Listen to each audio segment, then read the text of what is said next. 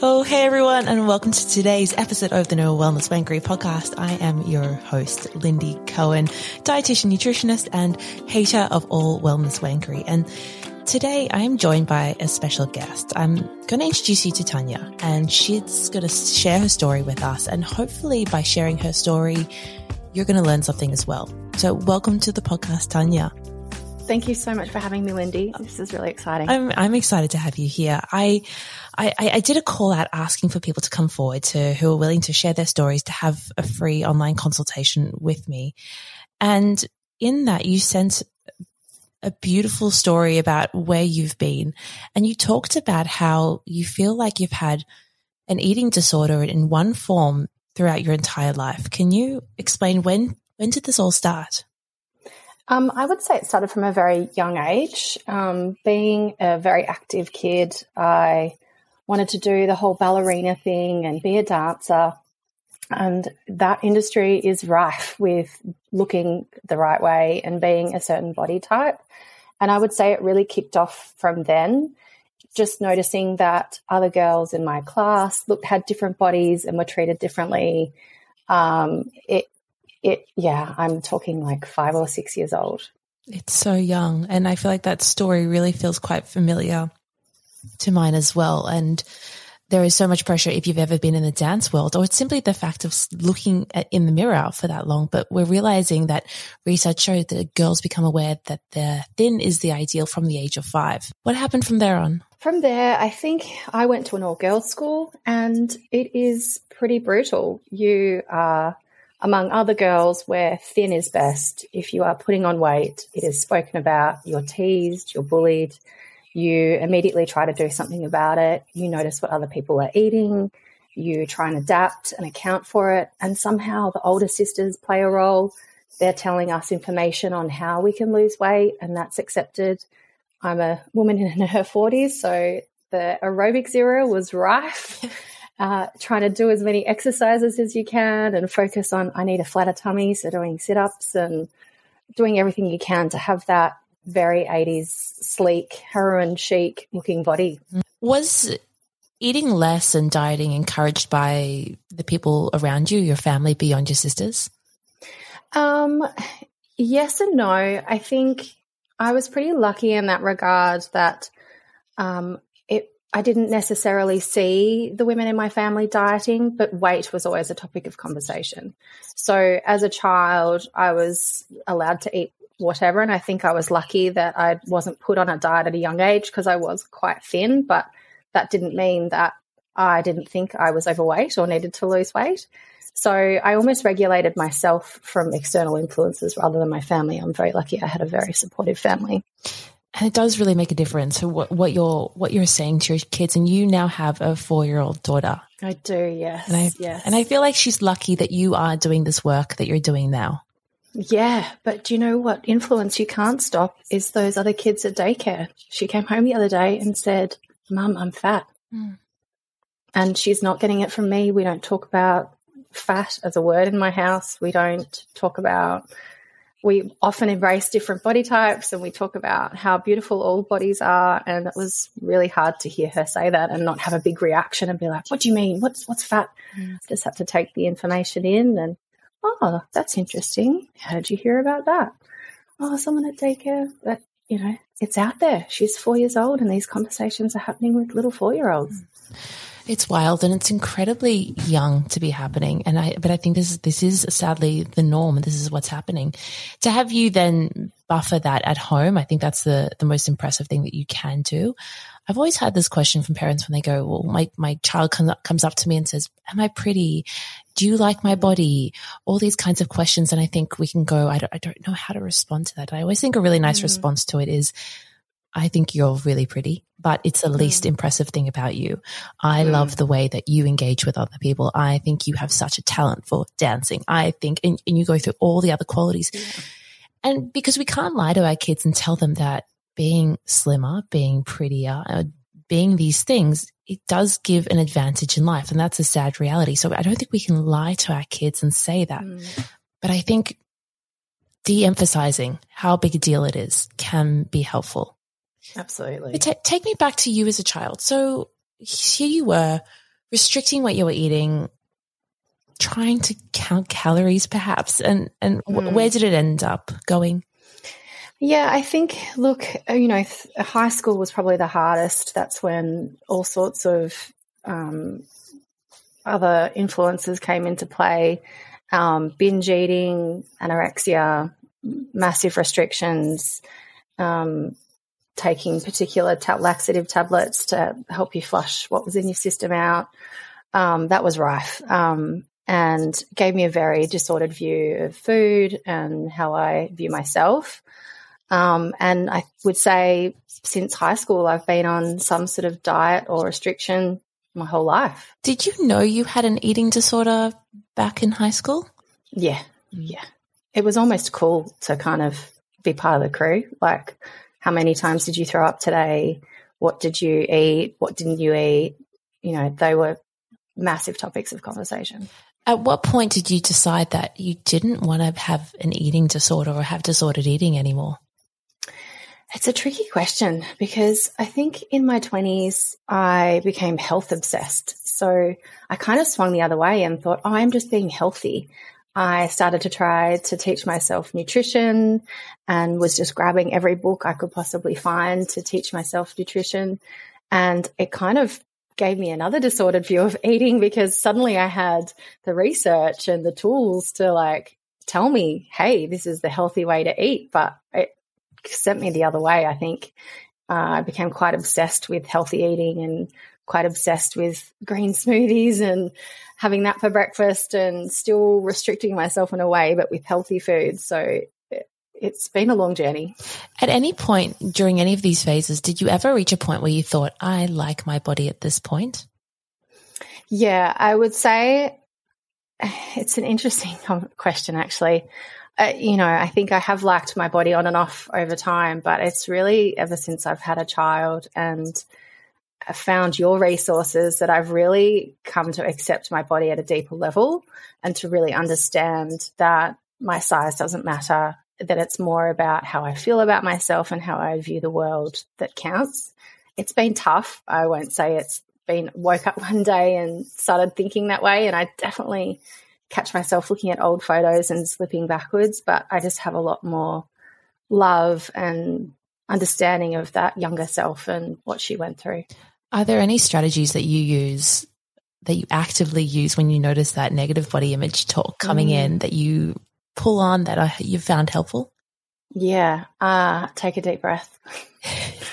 Remember that probably in that photo, you probably didn't feel great. Because I can tell you, I look back at photos and yes, I might have been thin and in a really tight dress and looking great as I look back, but I still thought I felt fat and I still felt miserable and unhappy in my body. And that person just needed love and support and acknowledgement that your body, no matter what size, is okay. So you sound like you have such a good awareness of when you notice that negative body image talk coming in. And you're able to counteract it pretty quickly these days and kind of just go, we're not going to keep having that conversation, and perhaps distract yourself with something else.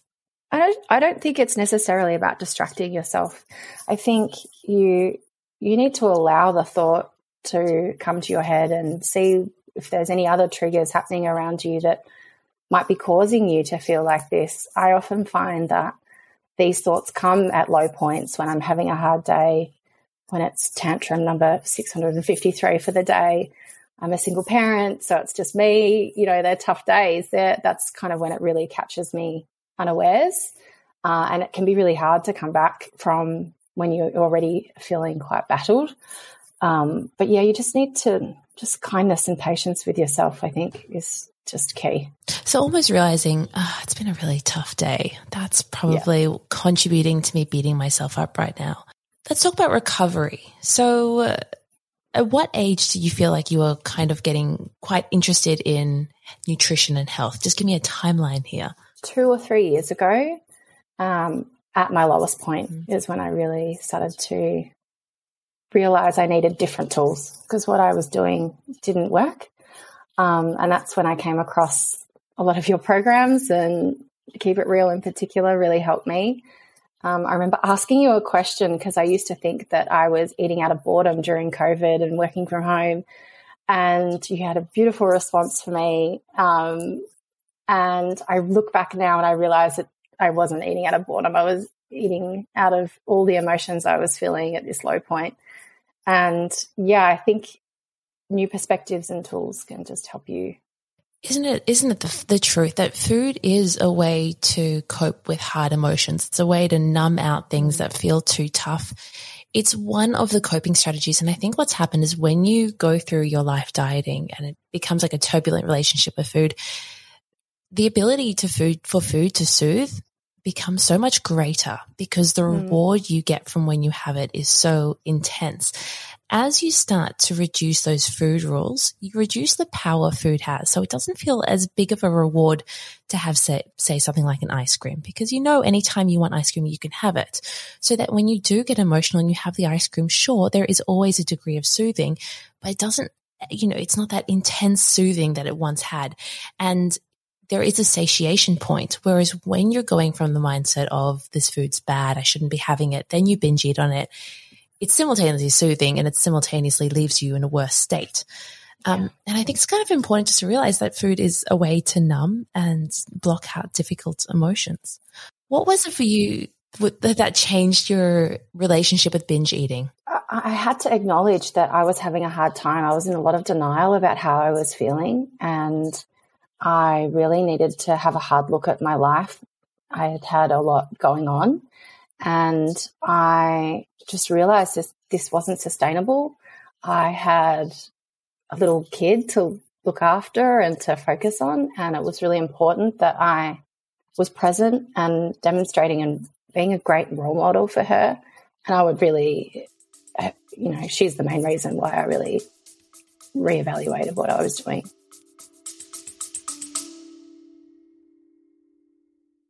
Want to stop binge and emotional eating for good?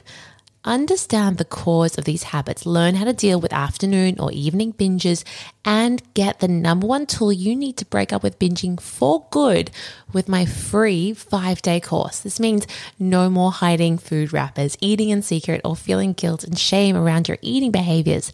Instead, you'll learn how to regain control over food, make peace with your body, and stop being consumed by thoughts of food all the time. Sign up to my free course in the show notes and experience the life-changing transformation for yourself. I feel like that's such brilliant motivation. Oh, they are.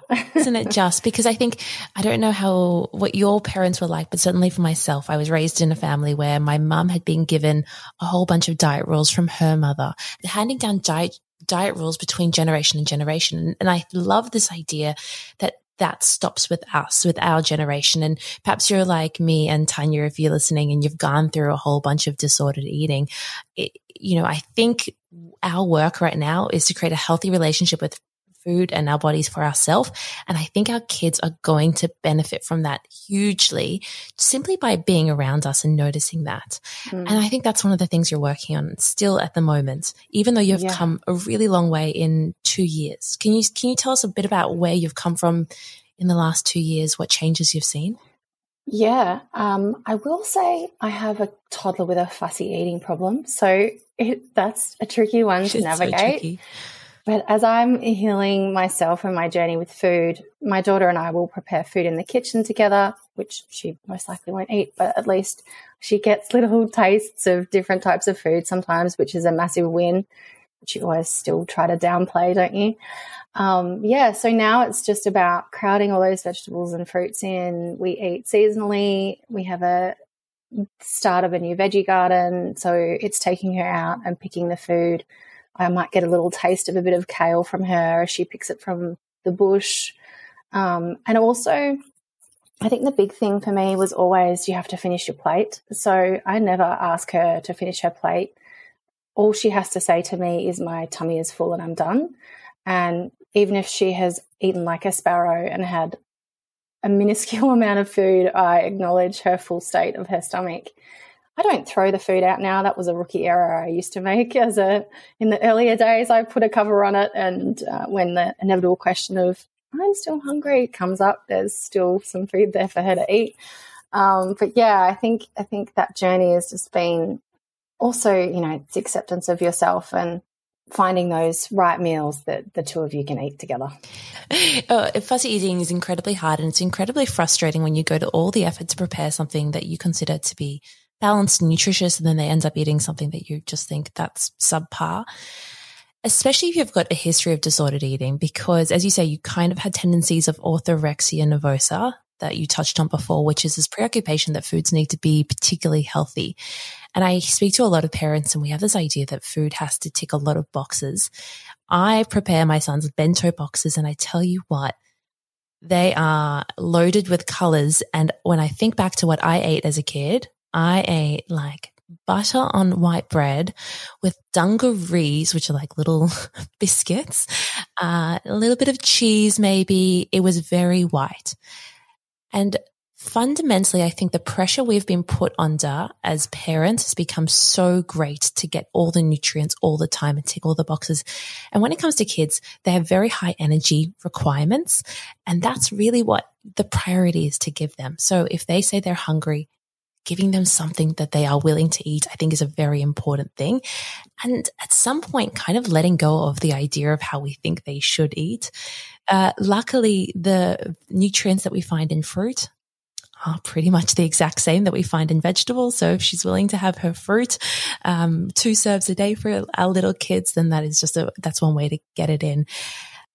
Tell me about exercise. Where are you at with moving your body? Oh, this is a tough one. Walking, thank you to you, actually. I used to really think I needed to punish my body, and exercise was punishment, and sweat is fat crying was like a big one in my head. And as soon as I got a hold of your program and started thinking about that, you used to talk about your mental health walks. And I have always been a big walker. I walk every day, sometimes twice a day if I can. And the minute I relabeled it in my mind from a walk to keep fit or to exercise to my mental health walk was a glorious day.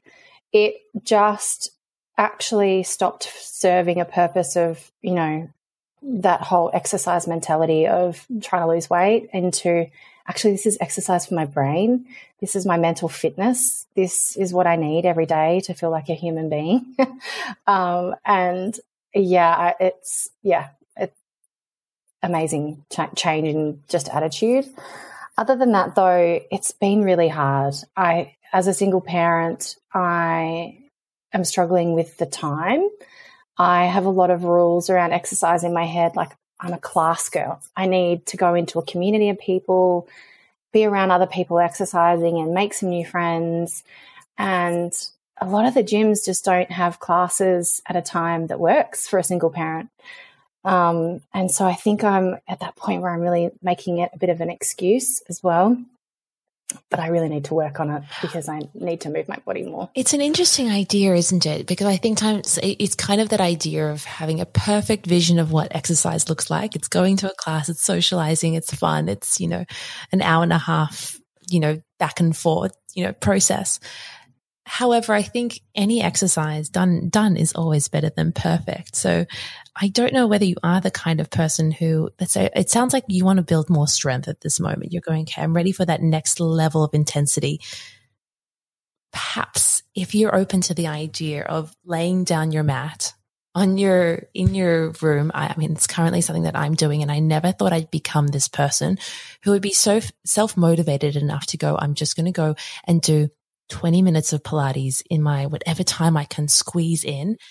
And yes, I'd love to go to a class. I can't wait to go back to a class. But for now, in this season of my life, when I've got a little baby, it's just not possible to run out. I have to stay in the house.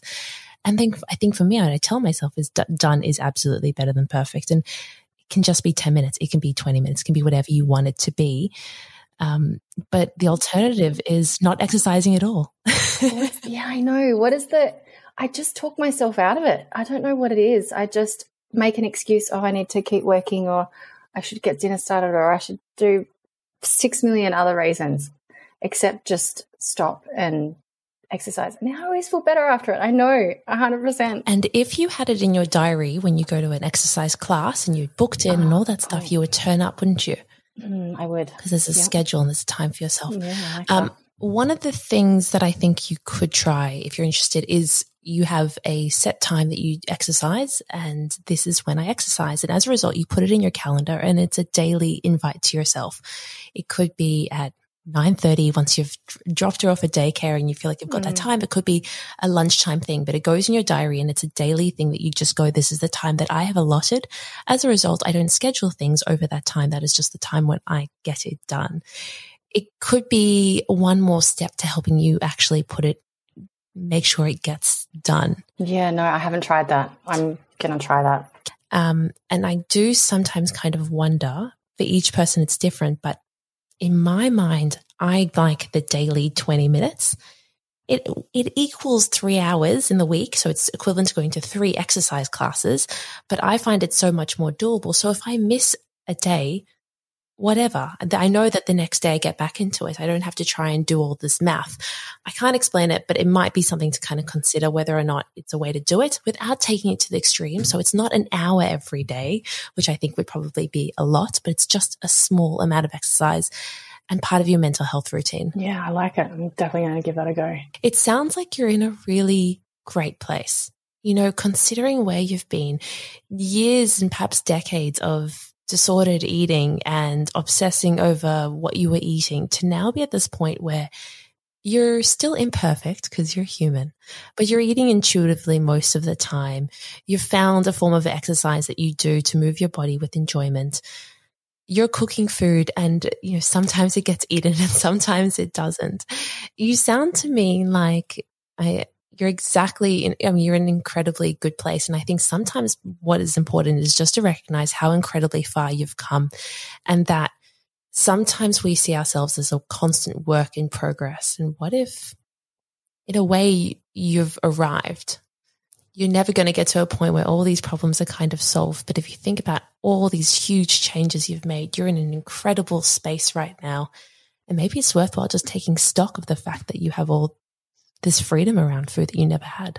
What advice would you give to someone who was in the throes of disordered eating that you wish someone had told you when you were younger?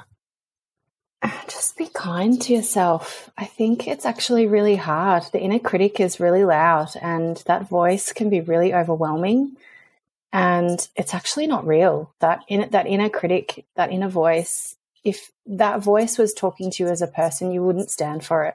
But we allow these negative thoughts in our heads and they live rent-free.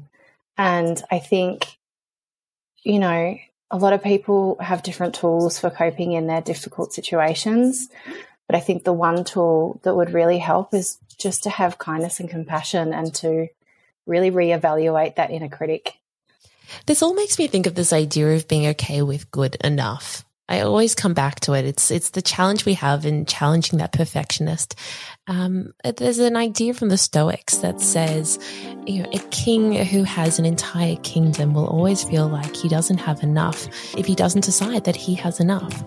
And so at some point there has to be a decision where we say where I am imperfect and this is good enough. And I would like to change, but I'm still good enough. And I'd like to make these improvements to my health, but I am already good enough. And that is the constant work, isn't it?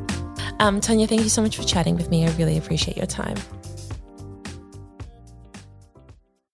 Hey, I've got a question for you. Does binge eating feel like your dirty secret? And are you sick of trying to be good, but falling off the bandwagon and losing control around food?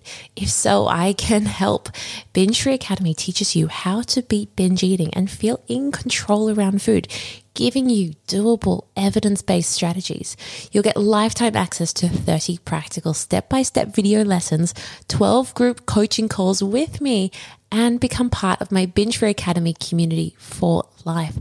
As a recovered binge eater, I get it. I know there's no quick fix or one-stop shop for binge eating. And so that's why I want to give you the ongoing support and care you need and deserve. And I'm so confident it will help you that I'm offering you a 30-day money-back guarantee. So no risk or reward. You can take control over your food and your life. And I think it's the best investment you'll ever make towards reclaiming your life, your health, and your happiness. To learn more about Binge Free Academy, you can click the link in the show notes or go to lindycohen.com/binge-free-academy.